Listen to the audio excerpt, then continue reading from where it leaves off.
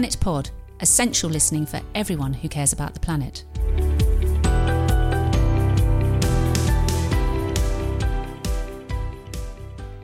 Hello and welcome to Planet Pod.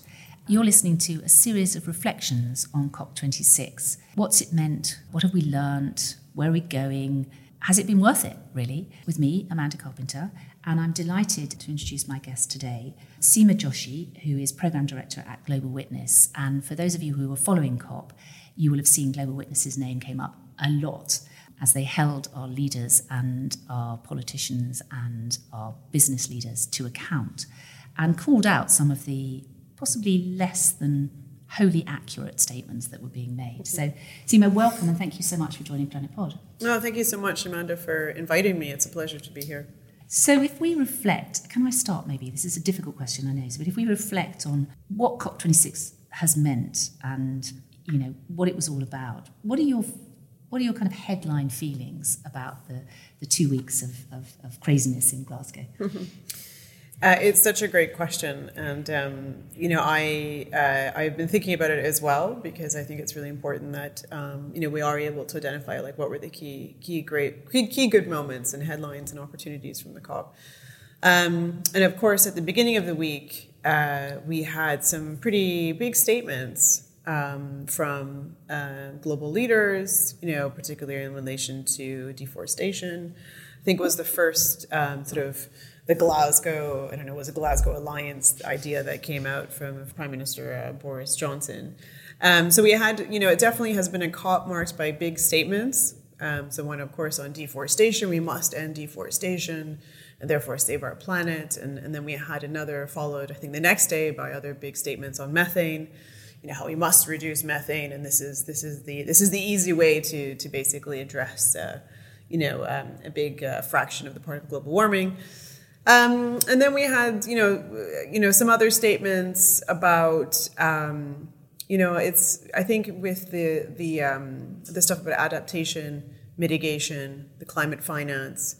There was a little bit of discussion around this, but, I don't get the impression that, it's on the table. This was the main issue that many of the southern governments we know in countries, they came here to discuss this as the main issue at this COP. I think that there was some profile around this, and we did have some commitments being made, but I don't have a sense as to whether these go anywhere far enough as to what's needed.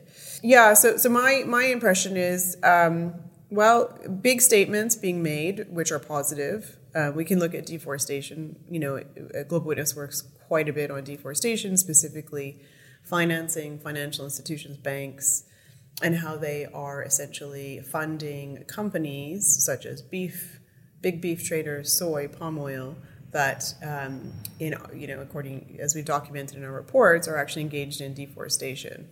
So a big call we have is to actually regulate the banks and the financial sector so that they actually need to carry out robust checks in their supply chain and with their customers who they're funding, to ensure that they're not funding and deforestation itself by them. And this is pretty significant. So we did have a lot of countries, this Glasgow Declaration sign up to that, including Brazil.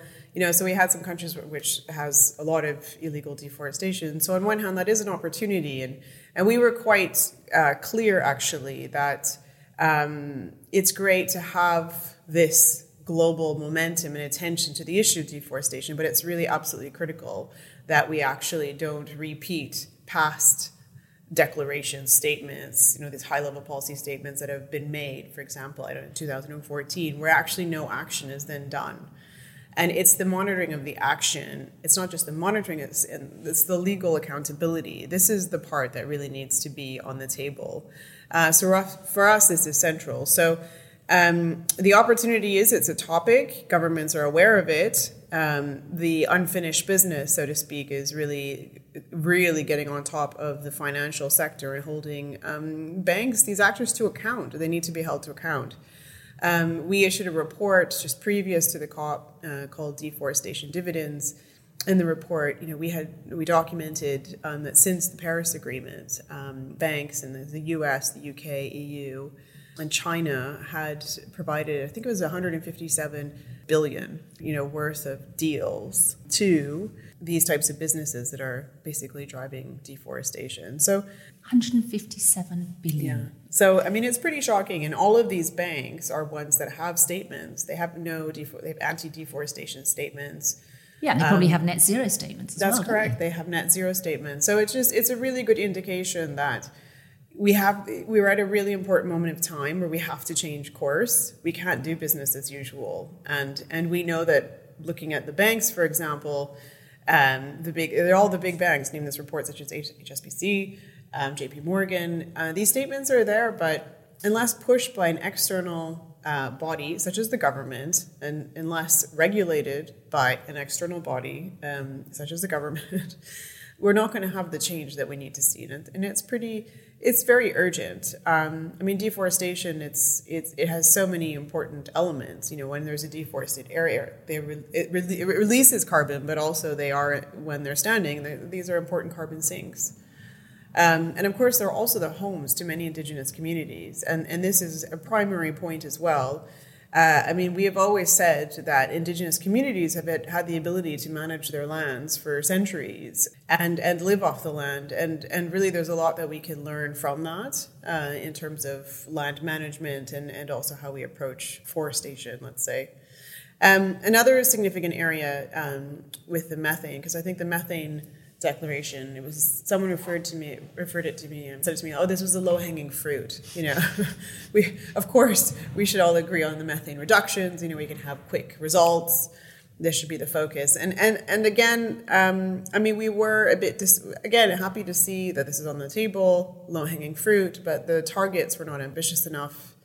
And there's a lot of scientific research which basically shows that we need much more ambitious targets. We have the International Energy Agency basically saying that we need to stop the production, of fossil fuels, the expansion and production of fossil fuels, if we want to stay within 1.5 degrees Celsius, and we want to stay there. That whole thing about fossil fuels, and it plays back to what you've just been saying about the banks and deforestation, is that actually these large financial institutions are funding and supporting financially fossil fuel extraction. They're supporting deforestation, and they make the statements, but actually nothing seems to change. And this, it feels to me one of the kind of, if you like, the kind of conundrums of COP is that this has been described as the finance COP. It's very important that we've got, big financial institutions looking at funding green and alternative technologies and investing in it, and, increasing the economic value of an alternative green, renewable approach to managing both, energy and all sorts of other things as well, production as well. But essentially, they're carrying on as normal, funding things that we know are fundamentally damaging to life on the planet. And no one seems to, people talk about this, but there doesn't seem to be any real action as to holding these individuals or organisations to account. How can we possibly do that? You've highlighted a really critical point around these voluntary statements. We're living in a society where essentially banks, all these fossil fuel companies, for decades, the idea has been that, well, companies can self-regulate, and self-regulation means issuing these voluntary statements where they basically say they will do stuff like cut their carbon emissions, like not deforest, not have child exploitation in their supply chain. There's so much evidence to show that this does not work. And essentially, we need to really as a society, as people who want change in this space, we need to just acknowledge that immediately, that we cannot rely on voluntary statements. It is not going to lead to the change that we need. Therefore, we need external monitoring, verification, regulation. This is what we need to basically get the change. And this is, the urgency of it is, it's so obvious. Like everybody on the street, whenever I talk to people, they really want to see action taken, just as you've said, Amanda. Like, why can't we have real action? I strongly believe in, I'm actually a lawyer by training, and at the beginning of my career, I did corporate law. And it was very, it always sticks with me, the advice that we would give to the companies and what companies would respond to. I think at the end of the day, companies are legal entities. And I always think we need to really distinguish. It's not about people in companies being bad. For me, it is about companies are legal entities. If you want to control a legal entity and indicate, what are the benefits a legal entity can have or the accountabilities, there must be laws to basically regulate this. And essentially, companies themselves, they rely on laws to ensure that there's a level playing field, to ensure they understand what should be done, can be done, so they can plan proactively, so they can inform their board, so the shareholders know. That's the way the system is basically structured. And so it's extremely dangerous and problematic if we just accept voluntary statements and allow this to continue actually beyond this COP. There's absolutely no evidence to support that voluntary statements will bring the change that we need. And I really feel that this is COP26. How long has it been that we've been waiting for action? And in fact, it's too long. And it almost makes your heart sink, and which is why you can see why activists on the street, Greta Thunberg, like these young people are so angry because this happens like at all these COPs that have passed, a failure to have action.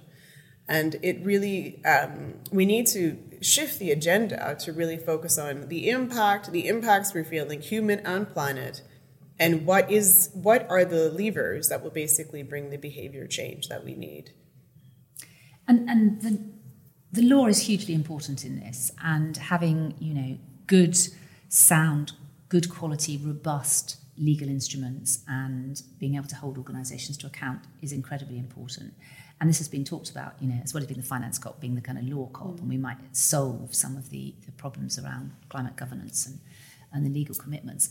But how do we work within that framework if we have, particularly here in the UK, a national government that really just takes no notice of the law, and whenever it suits it is happy to both disregard or overturn any kind of established legal framework. So it's very difficult to work against both that as a kind of tone and an attitude, and also what we can see as very clearly vested interests around continuing business as usual. I mean, the fact that I think Global Witness pointed this out, among others, that there are an extraordinarily high number of fossil fuel companies who sent delegates to COP. So what are we doing here? I mean, this doesn't seem to make any sense. Yes, I mean, there's many good elements to that question. I mean, in the UK, when your government is not responding, when your government is actually the problem, right? And so it's not just the industry that is pushing back against you; it is the government, and a lot of work that we've done really looks at corporate capture. The capture of, let's say, government decision makers, and how that is basically driving decisions that are made or aren't made. So, just to acknowledge, I agree with you, like the corporate capture, the fossil fuel lobbyists, or even the company lobbyists, because I know their agriculture lobbyists are pretty significant on this as well. The research you were pointing to yesterday, we issued our findings that when we went through the preliminary participants list for the COP, we could identify 503 fossil fuel lobbyists. So these are lobbyists either directly or indirectly linked to a fossil fuel company. They represented over 100 fossil fuel companies, and a large contingent of the representation, I think just over 100, were connected with the International Emissions Trading Association. So, when you just break it all down, and of course the point we made and we still make is that if the lobbyists were a country, they would have been the largest country delegation at the COP, because the largest delegation we could see from the participants list was Brazil, or is Brazil, and they have, just under 480 delegates. So, it's the size and the scale. You have that many lobbyists, and then as well, when you break it down to how does that compare with the number of delegates who are present from, let's say, the 8 worst affected countries by the climate crisis? It basically outweighs it. When you look at, it's a 2-to-1 ratio of fossil fuel lobbyists to indigenous peoples who basically are delegates. So you can see right now, like how the conversation is skewed and where there's an imbalance of power and who's actually influencing the conversation. And of course, carbon emissions, carbon trading, all of these ideas, carbon capture storage, they're very high on the corporate agenda. but actually they're very low when you talk to activists and Indigenous peoples and human rights organizations on their agenda. Because what's high on the human rights agenda is basically the call that we must reduce emissions now. And essentially that is purely in the control of high emitting companies, such as fossil fuel companies, many big agricultural, industrial producers, and others. So I think how you get the change, which is very key, how you've said. I mean, I think when it is exposing, to the general public more that this is how the power dynamic plays out, and this is the lobbying influence over your government, your politicians. I mean, we see it in other areas of politics, and we need to demand accountability, at least in these democracies that we're living in, of our politicians to basically prioritize the climate, and none of us want to be in a position where we're in a further state of devastation. So I feel quite strongly that it's this research, it's the investigations, it's the campaigning, it's getting the information out there. People are reacting to it, and people really need to then take that power and hold their government officials to account. In the UK, it was interesting because of the draft environment bill. We were pushing quite hard to have Indigenous peoples included in the bill as well as other human rights, that be supply chain in focus, that it addressed certain agricultural commodity trading industries like beef, soy, palm, and also that the finance sector be regulated. So I know it's still going through the process in the UK, but they didn't accept the regulation of the financial sector yet. But we're hoping that's not finished.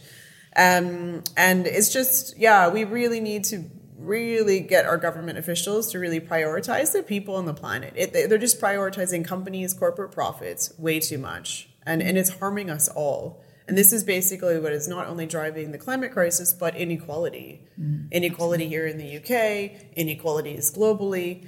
And actually, I often refer to this as this predatory economic model that actually, I know that earlier, Amanda, you said we need systems change. I totally agree. And I think the systems change is to get rid of this type of, predatory model, this system, where it's basically benefiting very few and it's allowed the capturing of decision makers. You did ask me perhaps my impression as well of the conversations. I mean, just maybe some impressions on gaps, if I may. Yes, please do.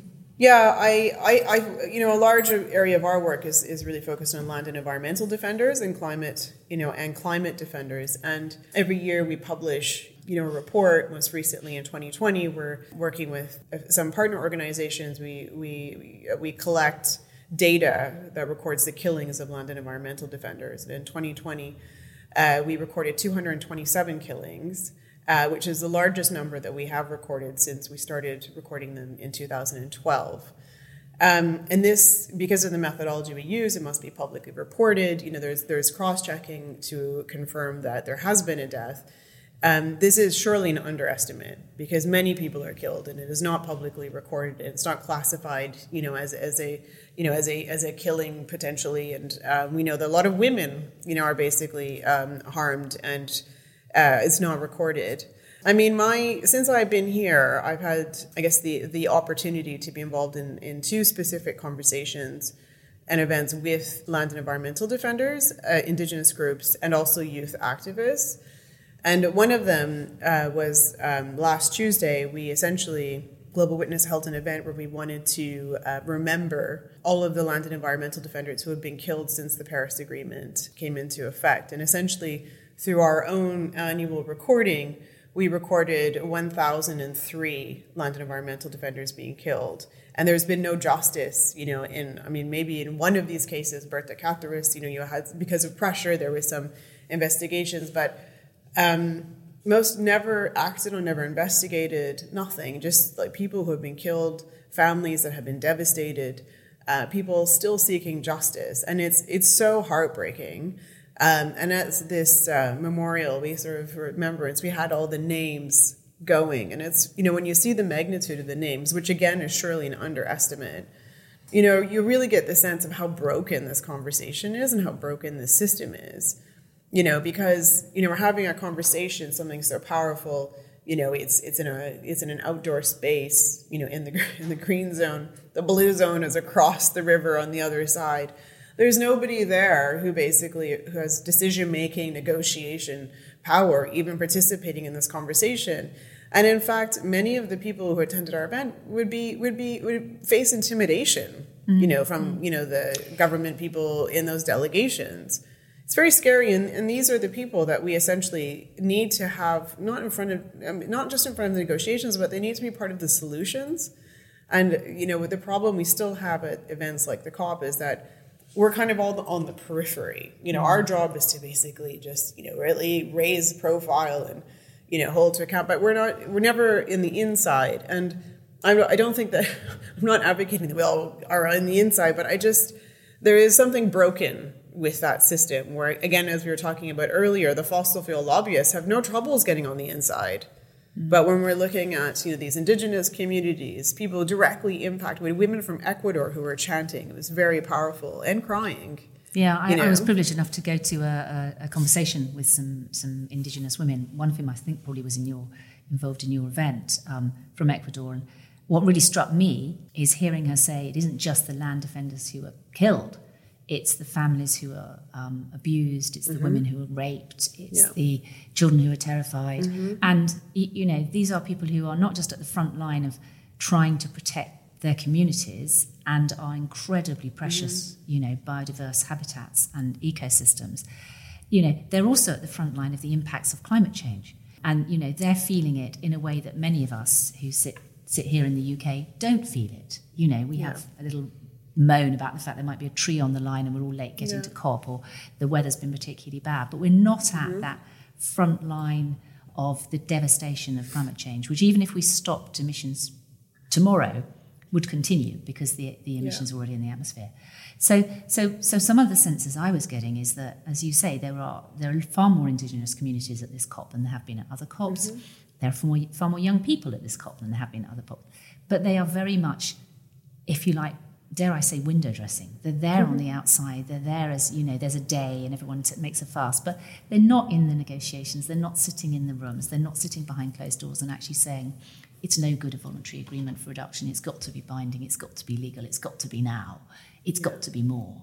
And I don't know how much more noise we can make, really, those of us who are passionate about this, to actually have our voices heard. That's what's so slightly frustrating about this. And people who took part in the extraordinary global day of action all around the world, not just the 100,000 odd who turned out in the rain in Glasgow, but, we're there, we're crying out for change, but largely being ignored or being fobbed off with declarations and statements and rehashed amounts of money that go nowhere near tackling the real issue. Yeah.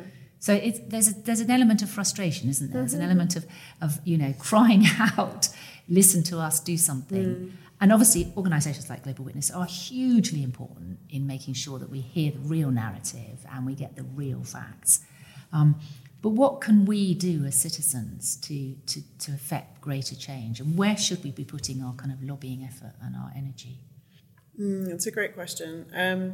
I think that in addition to sort of lobbying our MPs and to prioritize issues around the climate crisis, I think that's something we can all do. And when we have had some MPs who've reacted, for example, to our calls on deforestation, he was a Conservative MP, so I don't want to say that it's not possible. So it is, obviously. I think we need to appeal to people on an individual level that the urgency is here, and I completely agree with you, Amanda, that my other reflection is that we have downplayed the impacts people are feeling now.